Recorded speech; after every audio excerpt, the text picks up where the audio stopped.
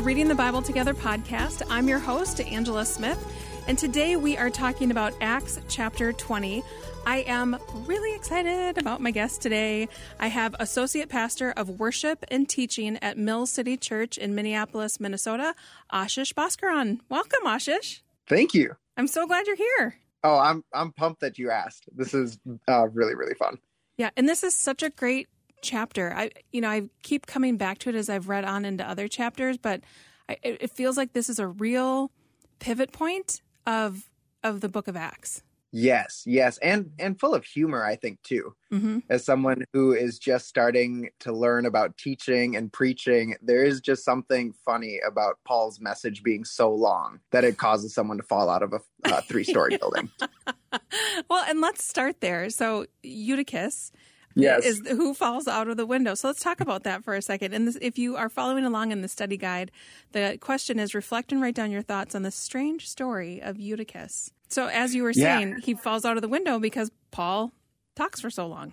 He talks forever. And as I was reading this passage myself, I thought, wow, so this whole passage is Paul's kind of preparation to head into his farewell tour. Mm-hmm. And so he's just trying to wrap up a bunch of these relationships. And when I looked at the passage, Paul is speaking to this people, and it's almost like he's trying to fit in everything that he hopes to say before he leaves. And so there's no like big idea. It's just let me cram all that I have to say to you into one massive sermon. Yeah, and it even says, since he was leaving the next day, he kept talking until midnight. And the upstairs room, I love the way that Luke kind of paints the picture. The upstairs room that we met in was lighted by many flickering lamps. So it was almost like there was no excuse for Eutychus to not stay awake. Mm-hmm. but he ends up falling asleep. Well, yeah, and he drops 3-story to his death below. So Paul goes down. It's just it is funny. You're right. It is funny because then he goes down kind of nonchalantly, looks him over, takes him by the yard. Don't worry, he's alive. Then they go back upstairs and Paul continues to talk till dawn. Well, they eat. It's like nothing happened. It's just they broke bread and he continues talking. So it's like, wow, this person died and then he was raised back to life and now we're going to keep eating and keep talking. That was just normal. Yeah, that's amazing. So, yeah, and this is because then the second question is, so this is starting Paul's farewell tour. And, you know, what thoughts do you have, or the question in the study guide, what do you think Paul is thinking and feeling as he says goodbye to his friends and heads to Jerusalem? What are some of the thoughts that you have about that? Yeah, I was trying to think about if I was in Paul's situation, what would I be thinking of in that moment?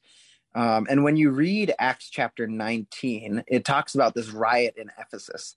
And throughout the verses 13 through 38 of chapter 20, Paul is talking about the hardship that these leaders were about to face. And so one of the questions that I wonder if Paul was asking is, like, I wonder if he was feeling grief. Like, I'm leaving these people here to fend for themselves. I just had this huge riot at Ephesus. I know that they're going to be facing hardship, and I am no longer going to be there to shepherd them. I am going to be away, and it's really on themselves to just trust the Holy Spirit and keep walking and keep moving. And so I wonder if there was this sense of grief for Paul and just this uncertainty of, oh my goodness, these are almost like a parent raising his children, and now his children are stepping out into the real world and saying, I can't control what's going on, but I know it's going to be hard, and they're on their own. And so as I was reading the chapter, I just thought, wow, was Paul feeling a little bit of grief in just leaving these people to fend for themselves? And I almost wonder, is Paul even wondering or asking the question, is my ministry or my impact going to last? And just thinking, wow, I've developed these churches, but this is just a fledgling group of people. And this church still needs to gain momentum, and disciples need to come, and they need to be trained, and the church is growing, but they are going to face this persecution. And I do wonder how much of Paul was wrestling with this feeling of I need to let go, but feeling a lot of uncertainty and grief about letting go. Yeah, that's really interesting. We see in verse 29, I know that false teachers like vicious wolves will come along after you after I leave, not sparing the flock. Even some men of your own group will rise up and distort the truth in order to draw a following. I mean, I think you're right that he's I mean, what I see is like him grabbing them by the shoulders, like, do you get it? Do you get it? Like, do you get what's going to happen? Do you get what might happen after I leave? Yep. Well, and I love that you brought that up, because as I was going through it, I found that there are two reminders that Paul really gives these elders. And I thought, even for my own life as just a leader and as someone who pastors the church, these are really good reminders for me, and probably good reminders for everyone in their everyday spaces. But one of the things that Paul says is, he talks about, hey, you're going to face hardship, and I'm going to face hardship. But then he says, keep watch over yourselves and all the flock of which the Holy Spirit has made you overseers. He says that in verse 28. And then he says, be shepherds of the church of God, which he bought with his own blood. And I wonder, in times of hardship, it's really easy to wonder, did God really call me to do this? Am I really equipped to be in this position? And am I really supposed to be here? And Paul really says, hey, it's going to be hard, but remember, the Holy Spirit chose you and chose you to be shepherds of this flock. And then when the church gets hard, and he talks about the wolves coming in and people being drawn aside to follow other things, be on your guard. He reminds the elders here, you know what, not only have you been chosen for this task, but God loves the church and loves these broken people. And God will be with you as you serve these people, no matter how hard it gets. I love what you said about suffering too, because I think sometimes we do equate suffering with things not going well.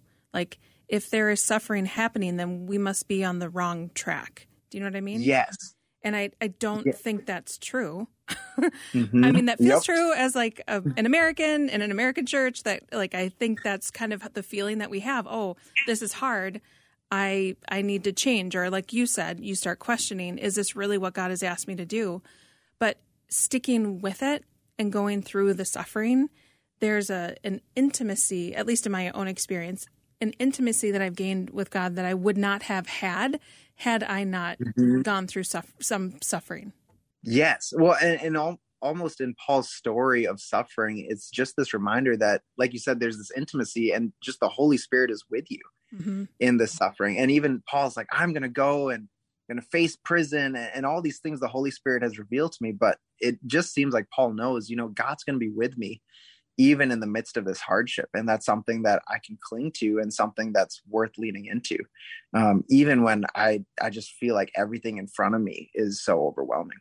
In verse 22, it says, and now I am bound by the Spirit to go to Jerusalem. I mean, I think we see this time and time again, not only with Paul, but with the other apostles and disciples throughout the book of Acts. It's, the Holy Spirit just like flying, and they're hanging on, doing whatever, wherever the Spirit is leading them. And like you were just talking about, that he's going to go to Jerusalem, and he doesn't know what awaits him, except the Holy Spirit keeps telling me, then city after city, that jail and suffering lie ahead. But my life is worth nothing to me unless I use it for finishing the work assigned to me by the Lord Jesus. I mean, Lord, let that be that's my prayer. Like, Lord, amen. Yeah. Get me to a place where I can honestly say that my life is worth nothing unless I use it for finishing the work that the Lord has given me. Well, and I find it really interesting. So at the end, Paul says, it is more blessed to give than to receive. And he just talks about, I showed you, and he's like, I didn't demand anything from you. I didn't ask you to do anything for me, but it was all for you. And I as you were saying that, I'm like, that's a life mission in itself, to live a life which is people first, in a culture where I think often it's, what can you do for me? And if you can do something for me, then I will do something for you. But what Paul's race shows us is he is just so people first in his actions and in his mission, where he's like, I am not asking anything of you in return, but I am going to give of myself, motivated by the mercy and grace which God gave me. Yeah, and he talks about working hard. And I mean, I think it's interesting. I don't remember what chapter it's in, but he was staying with tent makers, and he had training in that. And so he was working during the week and then teaching on the Sabbath. And that stuck out to me because often we just see him teaching. We don't, at least I wasn't noticing the times where we see him working hard. And he says, I worked to supply my own needs and even the needs of those that were with me. And he was preaching and teaching and leading on top of, there was just so much that he was doing. Well, it's just a lot of the behind the scenes of Paul's ministry. When I think of ministry, it's like, oh no, it's the Sunday morning stuff. It's the preaching, that is the ministry portion. But one of the things that I know that Mill City has talked about a lot is no, like ministry is what God is doing in your everyday spaces. You might be building tents, and God is doing like ministry in that task or in that mission that he's called you to. It's not just a Sunday morning thing. It's all the behind the scenes stuff where God is moving and where God is inviting us to join in the work that the Spirit is doing. Yes. And the day-to-day, like what can feel like the monotony of the day-to-day work. Exactly. Yeah. Is there anything else from chapter 20 that you want to make sure that we talk about? I think one of the things in the Eutychus story, which really stood out to me, was so Paul is taking that time to encourage and comfort the people. And when Eutychus falls from the window and he dies and then he rises again, I was wondering why is that story in there? And almost reading with imagination, what could this story have accomplished? And it brought me back to when I would be at camp, and I would tell what we call the big God story to the kids, and we would talk about Jesus's resurrection. And one of the things that we said was when Jesus defeated death, he showed that not even death was stronger than him. And he showed that he was a God who was greater than anything that we could face. And I almost wonder when Eutychus dies and Jesus uses Paul to raise Eutychus from the dead, I wonder how that comforted the people of Troas. I think that is the place that he's preaching the sermon. Yep. But I wonder if people realized, wow, we might be facing hardship, but what we just witnessed was a God who could even raise the dead. And that God could raise the dead, then there's nothing in my life that God is not greater than, and that God is not stronger than, and we can hold on to that God wherever we go. And even as I was thinking, wow, we've been through a pandemic and we've been through all these things that are just so overwhelming and just so, when you look at it, you're like, how can I get through this? And what is the hope I can hold on to? And I look at the story of Eutychus and I'm just like, wow, I mean, if Jesus could raise someone from the dead and if Jesus could defeat death, then I know that the thing that I'm facing, I know that the God that I have my hope in, I know that God is stronger than the thing that I'm facing, and that God will hold me and get me through it. I'm going to leave that as the last word. That was so good. Thank you so much, Ashish, for joining me. Absolutely. Thank you, Angela, for having me on. Thank you for joining us for Acts chapter 20. Make sure you subscribe to the podcast so you don't miss any episodes, and we'll see you next time for Acts chapter 21. The Reading the Bible Together podcast is a production of Faith Radio and Northwestern Media. Hosted, produced, and edited by Angela Smith. If you've enjoyed this podcast and want to hear more, consider financially supporting Faith Radio. Find more information at myfaithradio.com.